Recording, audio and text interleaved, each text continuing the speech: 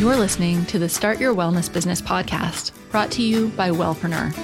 If you're a new wellness entrepreneur or just thinking of starting a health and wellness business, don't miss this special podcast series.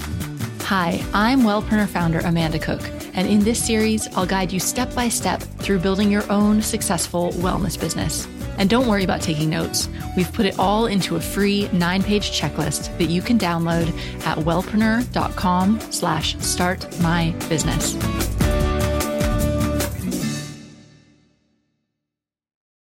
The very first step in starting your wellness business, believe it or not, is not about figuring out what you're going to sell. The first step to start a wellness business is to think about you as an entrepreneur, to get to know yourself.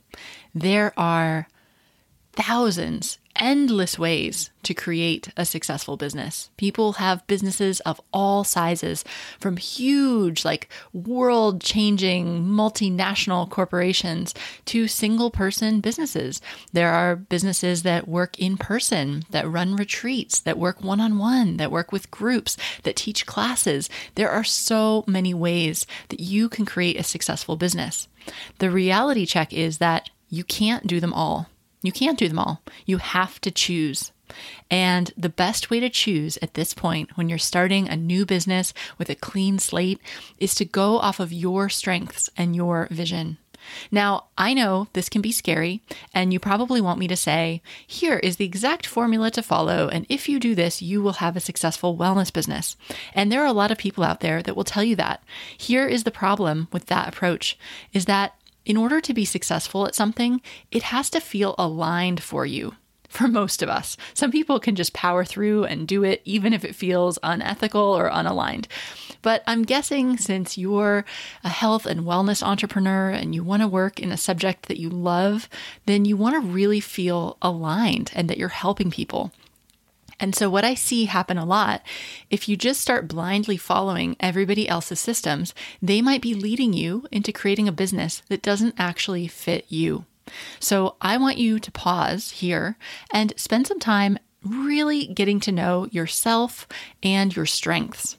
So for example, now it's a bit of a balance, right? Because as an entrepreneur, as a business owner, you are going to be pushing your boundaries a lot. You're going to be in your growth zone, out of your comfort zone, doing things that feel hard and uncomfortable and conquering fears because you've never done this before.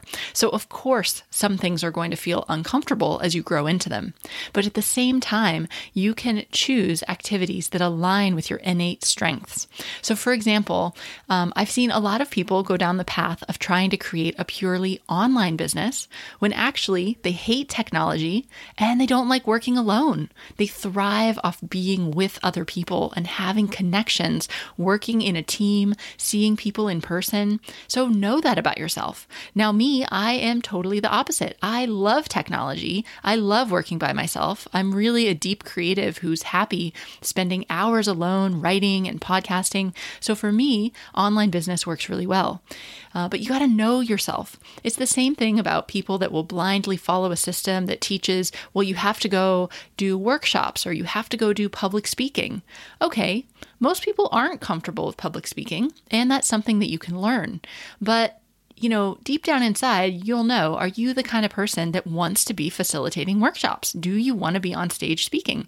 Some people are listening to me and they're like, yes, I totally want all the eyes on me. I want to be on stage. I'm going to totally just rock it out. Awesome. Other people are like, no, I don't want to do that. I just want to work with people one-on-one. So this first step, and we go through some specific questions for this in the checklist, is really about getting to know you as an entrepreneur. So just a few of the things to think about are, what are your strengths?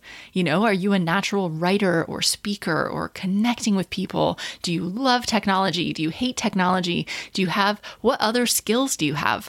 Do you have other therapies or modalities that you could weave into this?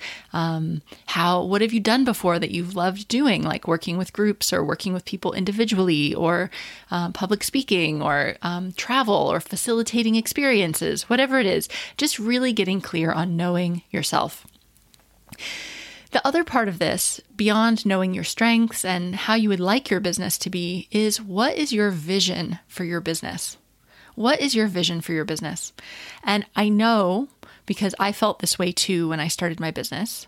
Well, I have to say, when I first was thinking about starting a business, I had a great vision for what I would create. But when it got closer and closer to the day to actually start, and especially to think about quitting my day job, I could feel the fear coming up.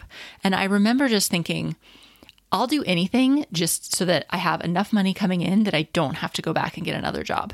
I was like, you just tell me the business model and I'll do it just so I can be successful, just so I can quit my job and not have to go back and get another one. And I hear that a lot, that people are like, just tell me what to do. I don't care what it looks like. I just need to make this work. Okay. And you will find a lot of people in the world that will teach you systems to do that. But if you are at this point where you are starting a new business, I really encourage you to be brave, to allow yourself to dream, and to really feel into what is your vision for your life, for your work, for this business. You're not going to know 100% perfectly. You're not going to know every detail. I'm not talking about like what specific product you're selling and what's the name of your book. Those are like the details. I'm talking about the big picture stuff. How much are you working? Who are you working with? Where are you? Like, what does your workday look like? Does it look like you only work a couple days a week while your kids are in school and you're just at your kitchen table? Is that your dream scenario? Are you going to a wellness center or an office? Do you have a big team of people all in one place that are all helping you to realize this vision? Or do you have a team scattered around the world? It doesn't matter. There's no right or wrong answer. But by taking those few minutes now for you to be quiet, to look inside, to tell your fears, that's okay. Step aside for a minute. Let's just daydream. What is my dream scenario? And just let yourself see, let that unfold for you. Now, of course, our practical brains know you're not going to go from where you are today to dream scenario in 2 weeks, right? Or even in a year. That's probably not going to happen. That's okay. But what the dream scenario, the ideal day vision does is it helps you know where you're going. It helps you to calibrate your compass. So if you want to play with that, you can of course daydream and explore this on your own. But I also have an ideal day meditation that is on the Wellpreneur podcast.